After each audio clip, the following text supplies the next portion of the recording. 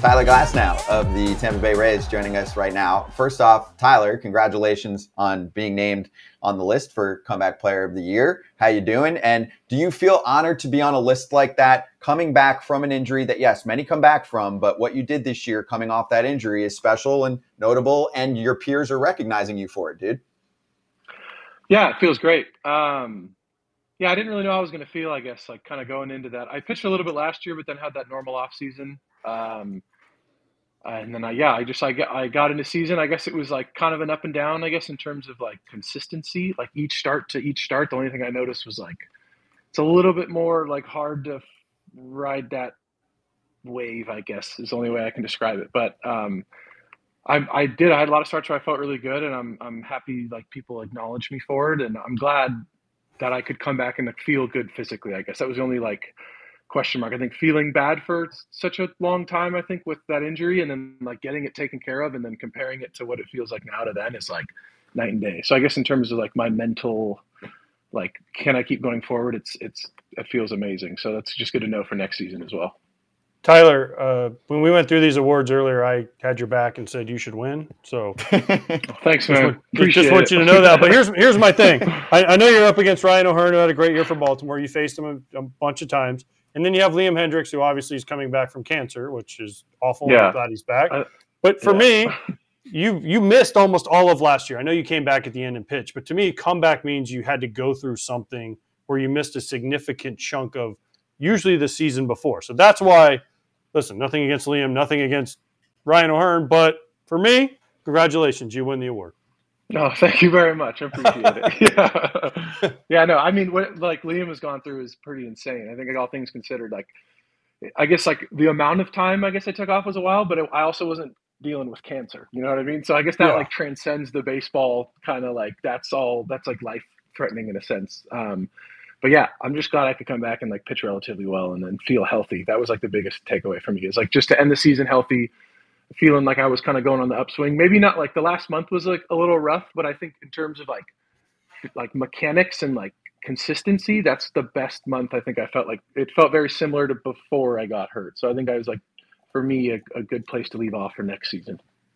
Well, I did not choose you, even though we were ex-teammates. I did not choose you for comeback player. Sorry. You beat a ligament. You beat your quad. Yeah, you beat your hamstring ligament.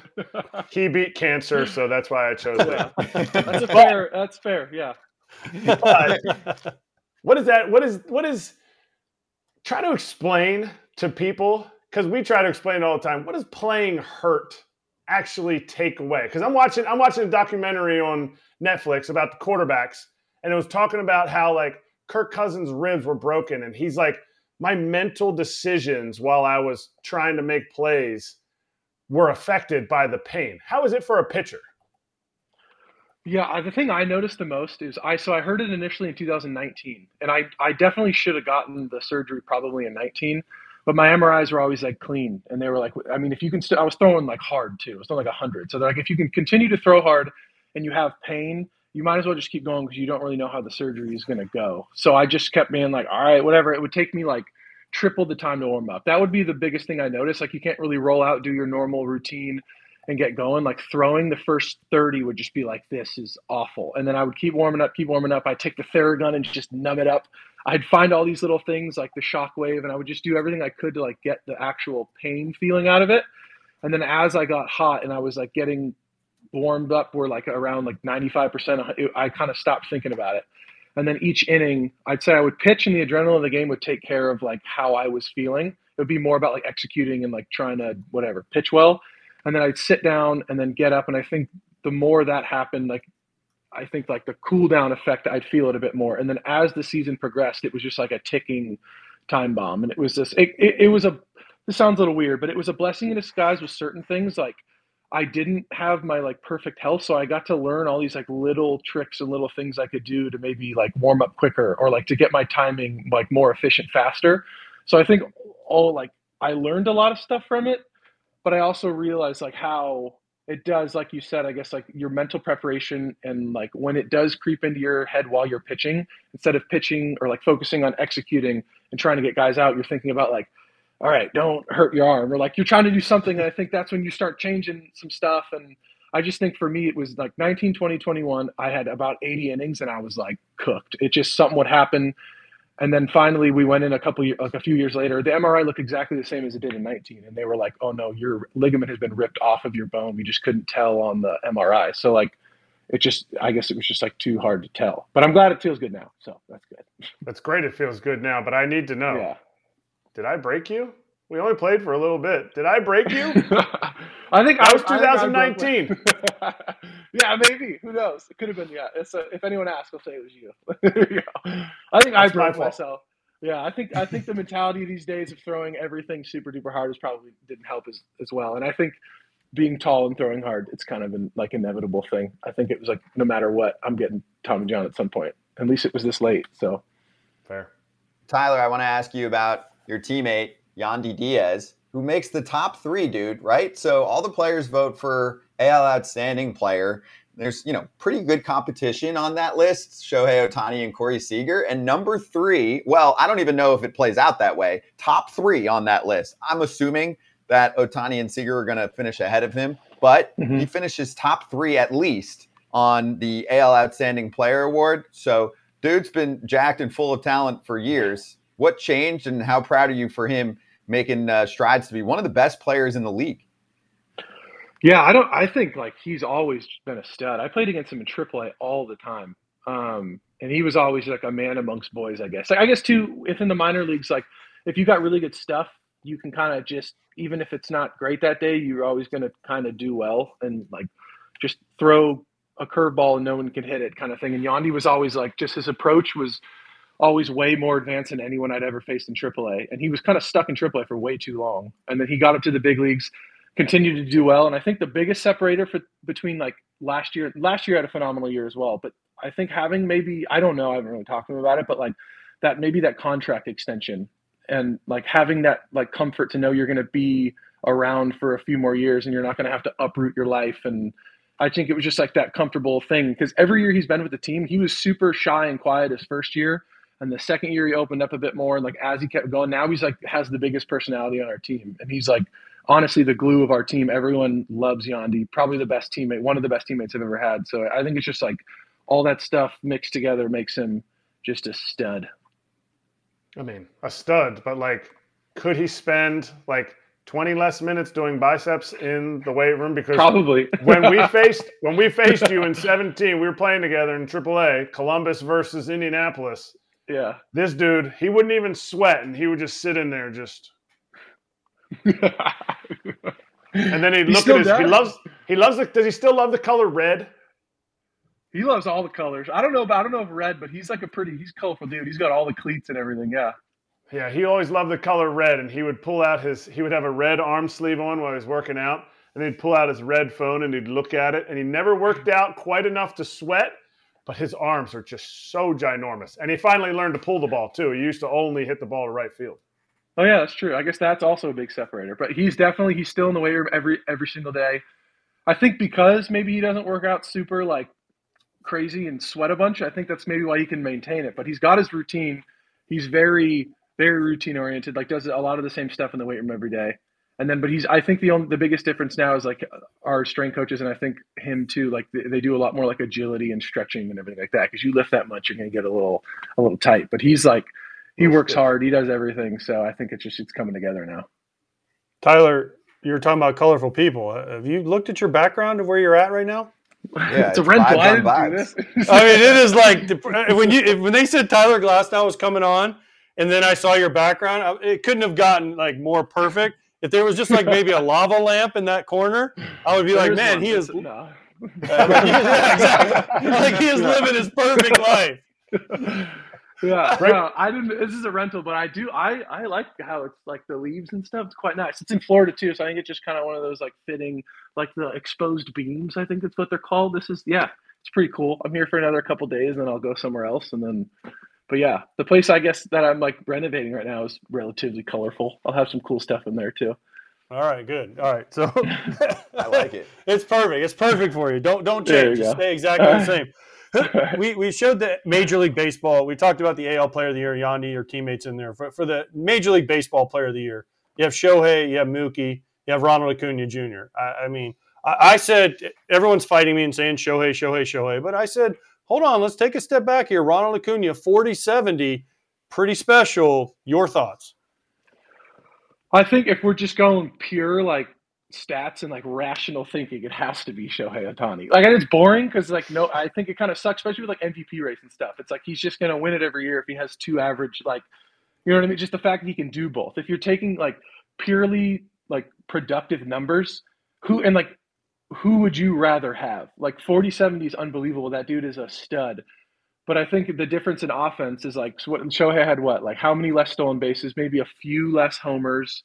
He did miss that month. But then you add a whole however many starts he had, like that's, what is his WAR too? Is like double of everyone else's. I feel like it's not even a debate. That guy just wins every year. Yeah, but see, that's no fun though. That takes the fun out of it if he just wins every year. It would be like if you went up there and you pitched the way you pitch, and then you went up there and hit 35 homers. Right? He'd want to win every year because exactly. He has more talent. I'd be like, yes. I think too, if you don't win, and then it starts to open up that like you kind of get away from like, you got to have some sort of like concrete, like, okay, how do you win? What do you need to do stat wise? If you start kind of deviating from it and giving it to other people, then it just becomes like this, like, we all know Shohei should win this. And then you just, I don't know. It just seems to me like the most genuine 100% answer is Shohei. And maybe another year he like won't do as well in each, and someone else will have like a 50-80 season, and then they can win. So that's the number it takes, 58. Or Reggie Crawford. Yeah. Or Judge hit 62 last year and beat him for the MVP. Yeah, there's other two-way players that'll come up to the bigs someday. Someday. Someday. It's only been 150 years. There's been 2 of them. Yeah. That's true. I guess Judge won last year, so I don't know. I guess it depends on like how you calculate, like, I don't know. That's a good point, actually. Break the home run record, play outstanding D, and be able to run the bases as a 6'8" monster, and you have a shot. Yeah. That's fair. Or go 40-70. Tyler's almost 6'8", so he knows. Yeah, I don't know if I can hit any homers like that, but you can hit a couple. Just let him eat. Just get a good bat. You definitely gotta. Yeah, you gotta do some curls. Do some curls. He's not allowed to hit anymore. He's not allowed. Yeah, they took it away. Hey, what did you think? You following the playoffs much? Say it again. Sorry, mate. Just skipped out. You following the playoffs much? Not a lot. I was just in the Bahamas, so I wasn't like the TV. We were trying to watch it, and it kept skipping out and going crazy, so we just ended up shutting it off. But I've been watching the Phillies more, just because that vibe over there is just like insane. It just seems like the most playoff baseball. Like, it's so hard not to watch. It's so entertaining. Like, the fans there, it's like a cult following. Everyone is just like a savage. They talk a bunch of shit. Like, that's been super entertaining. And the Braves series, like, I just thought the Braves were gonna like dominate everyone. But something about that postseason magic, like that Phillies team is just like something different in the postseason. And Eflin's on our team too, and I would always pick his brain on like the whole like what's going on over there, and he had nothing but good things to say. And just it's just like a whole different like brand of baseball, I guess, over there. Something happens in the postseason, and it just is like turns to magic. You could be a Philly too if you want. Come on up. I'll get you a rental place. We're just, I'm in the basement here. It won't be as I can make it colorful if you want it to be. Yeah. I can recruit you. Yeah.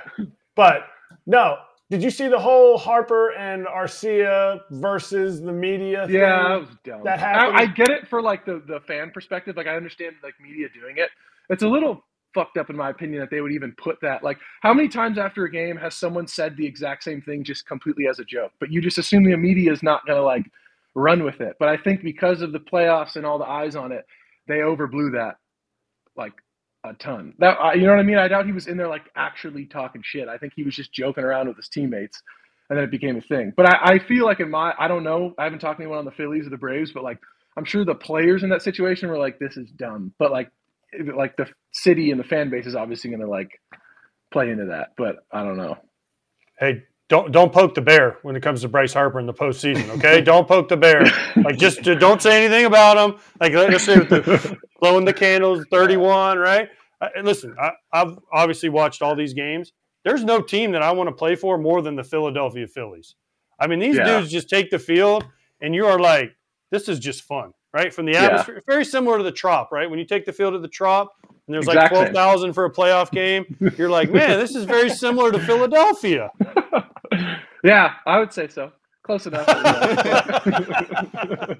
Wait, after that the comment thing, did Harper like say anything, or did he just kind of like whatever? Or like, Harper was like, "Oh, I heard it," and then he went and hit 2 homers and stared down Arcia both times he's running around the bases.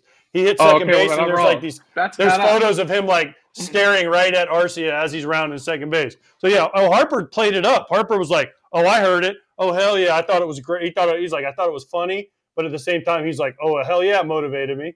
He said it as like an entertainer. He's not like, "Oh, I hate him." No, exactly. You know? Yeah. He like used it as fuel, I guess, like not gonna like be all salty about it, but like you hit 2 homers and stare someone down. I guess you're pretty aware of what's going on. Yeah. Exactly. Yeah. And you said that like we're still kind of talking. What did you say that is? That he stared him down? You said that was badass, right? Me? Yeah. No. Glasnow did. I'm like, hell yeah, I think that's badass. Like I think that's I think that part of the game is missing in baseball, and it's okay.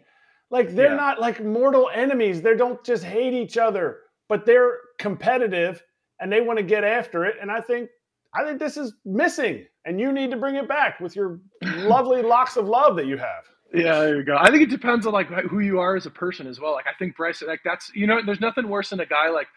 Everyone's played with it, like the fake tough dude who like that happens. And like, if someone like weren't actually to feel it and we're like staring down, you'd be like, what are you doing? You know what I mean? Like it might be a thing from a fan perspective, but like, as long as it's genuine, like I know there's some dudes that are like, who probably should bring that back, but I don't want the fake tough stuff. It happens if it happens, but like, you know what I mean? Like when it's genuine, it's awesome. And like, you can use it as fuel, but if it's just like cameras are on me, I got to act tough. It's like, I don't know, maybe not.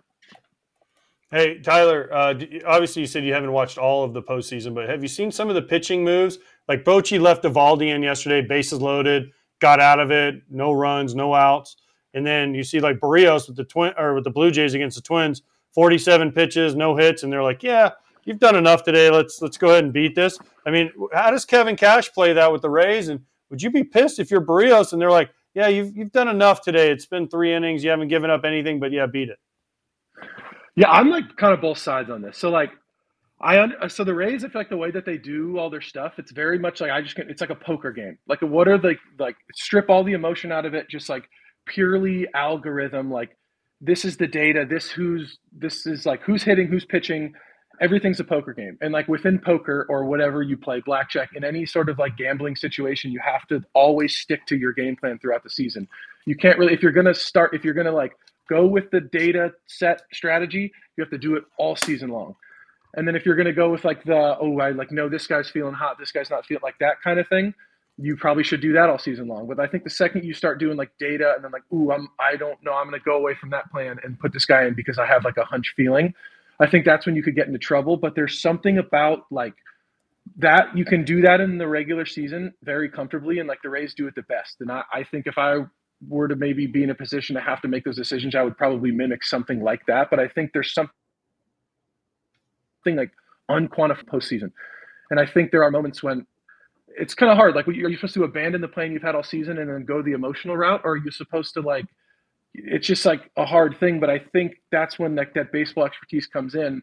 There's not a lot of stuff that's like, all that data stuff just becomes wacky in the postseason. Like even our analytics team will talk about like, there's some stuff that changes in the postseason and we don't seem to understand why. And me I'm like, it's the emotional stuff. There's so much more going on. It's like everyone's nervous.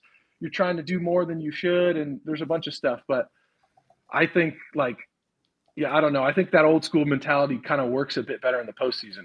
It seems so the last few years anyway. Max Muncy said that yesterday, remember? We had Max Muncy on yesterday, and he said we do our whole thing with the Dodgers, and we have our analytics, and we grind out at bats, and then he goes, and then we go play the Diamondbacks, and they're hitting every first pitch for homers, and pitching is completely different, and playing the game completely different than we played them. So, yeah, maybe it works in the regular season, but then in the postseason, you got to make some adjustments to your game plans and to your pitching plans. I mean, I don't know. It's just an interesting argument and a conversation that needs to be had more in baseball. And Tyler, you've been on the Rays for a while. Like, I'm sure you guys are pissed as hell. Now you're a couple weeks removed from it, but like you guys had a great year. The start to the season was historic. I mean, how pissed was their group? And we've talked to a lot of guys in the past couple weeks, like right after they finish up their season. Like, how was that next, few hours when you go into the clubhouse? What are guys saying? Like, damn, what a run. And Dude, he went to the Bahamas, bro. He's like, yeah, oh, well, okay. that's after. The immediate aftermath, like we talking to Muncie yesterday, he's still at the stadium getting his stuff together, going like, what the fuck just happened the last week? No, it sucked. Like, I think just because our team was so good, there's a bit of an element too of like a lot of, and like you can't use like injuries as an excuse, but it's like I think that like the team that we would have fielded might have looked a bit different if everyone was healthy. But that, you know what I mean? Like everyone deals with injuries all year long. We seem to deal with them more than most, I think, this year and last year.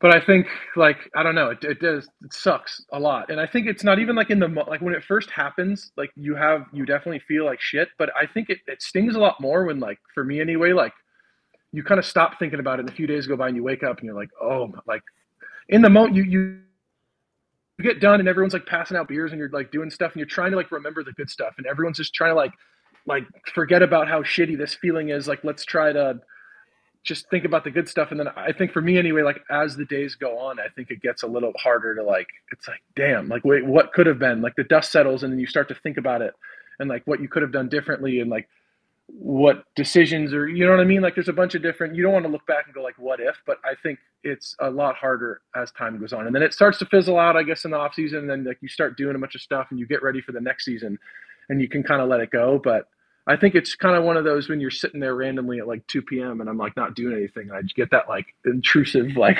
damn, like I could have, you know what I mean? Like you think about things you could have done differently. And like, that's, I think, what sucks the most. But I think it also, you can use it as fuel. And every year, I think a lot of guys do. It's just like you try to work on what you didn't do well and try to get more consistent and then bring it into next season.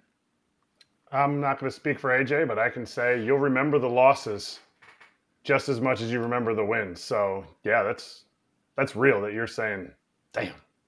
Yeah, it sucks for sure. I think maybe it'll change maybe over time too, but I think the ones you lose, I remember those way more. You know what I mean? Like something about that, like you just remember the negative experience. Like you could have like 10 good games in a row, but I always like kind of hold on to like the bad ones a lot more for sure. Not like it's like detrimental to my day, but I think as an athlete, you're always like, you're so like OCD and nitpicky about like, you want to be so perfect, especially baseball players. You have that like perfection thing and you just like, it's hard to let go of.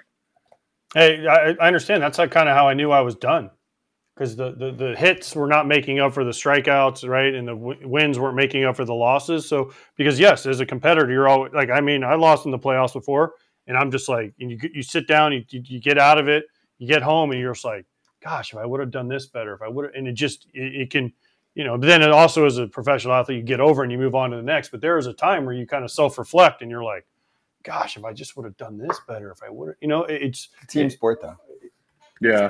Baseball is a team sport made up of individual performances. Yeah. Played by individuals. For sure. Yeah, for sure. Absolutely. And I think that's what's the hardest part about like watching it in the off season. Like I love watching it, but I always get that, like, I get like FOMO, you know what I mean? It's like, I should be there, like playing right now. And then like all this magical stuff happens. You're like, I want to feel that. And like, especially going to the World Series and like not winning. It's just something, it's always kind of like, I want to get back there. And it is like a good feeling as well. Like knowing you're not there, I think like throughout the off season, especially after like the World Series year, like you think about it all the time, like within your workouts or whatever you're doing, you're like, I want to get back there. And that's like kind of the goal that like sets up all your workouts. And then you go into spring and then try not to get too ahead of yourself to long season, but like, that's the ultimate goal. So I think that, you know.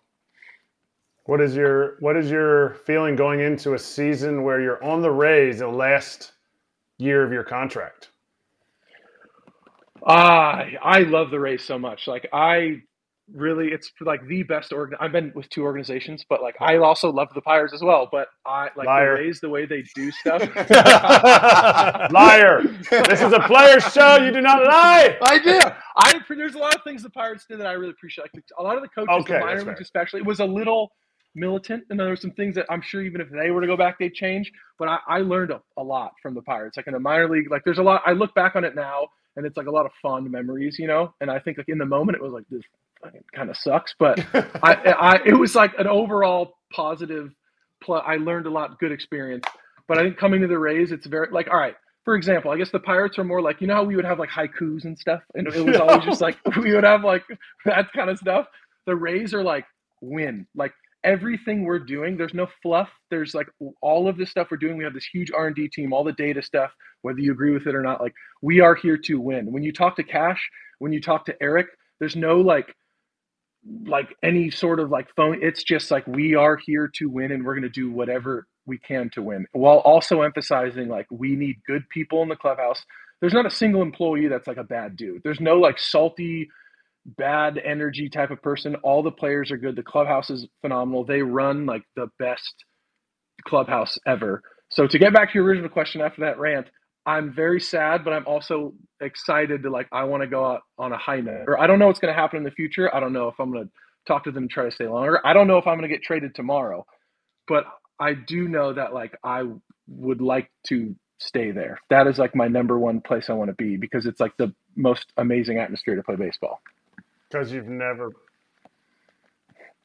atmosphere in terms of like all the like the clubhouse and the players and the coaches, and like as like a place you work, being an employee or whatever I am there, it's an amazing place to play. Like, if you talk to any players who's ever been a Ray, they'll tell you like how the clubhouse is and like how the coaches are, and that dynamic is very special and very rare, I think. Because you said there's no salty guys. I'm like, Westy, their traveling guy, used to be is very salty.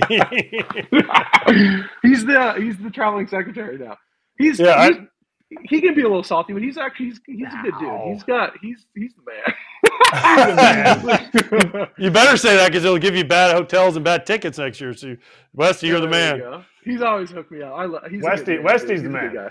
No, Westy's the man. He's the man. Westy's the man. Hey, I'll say this, because I know you probably won't comment a ton necessarily on this front, because you'll see how it plays out. But you signed a deal with the Rays a couple years ago. They don't always spend a ton on free agents. I don't think that's a secret. It's a bottom few payroll usually in baseball. There was that report, what was it, a couple years ago, that they offered Freddie Freeman. It was like 6,140 or 7,150. So it's there. There's a bag there. Just saying. So yeah, it could be you if it works out. Plus the Florida state tax. I know they'll remind you.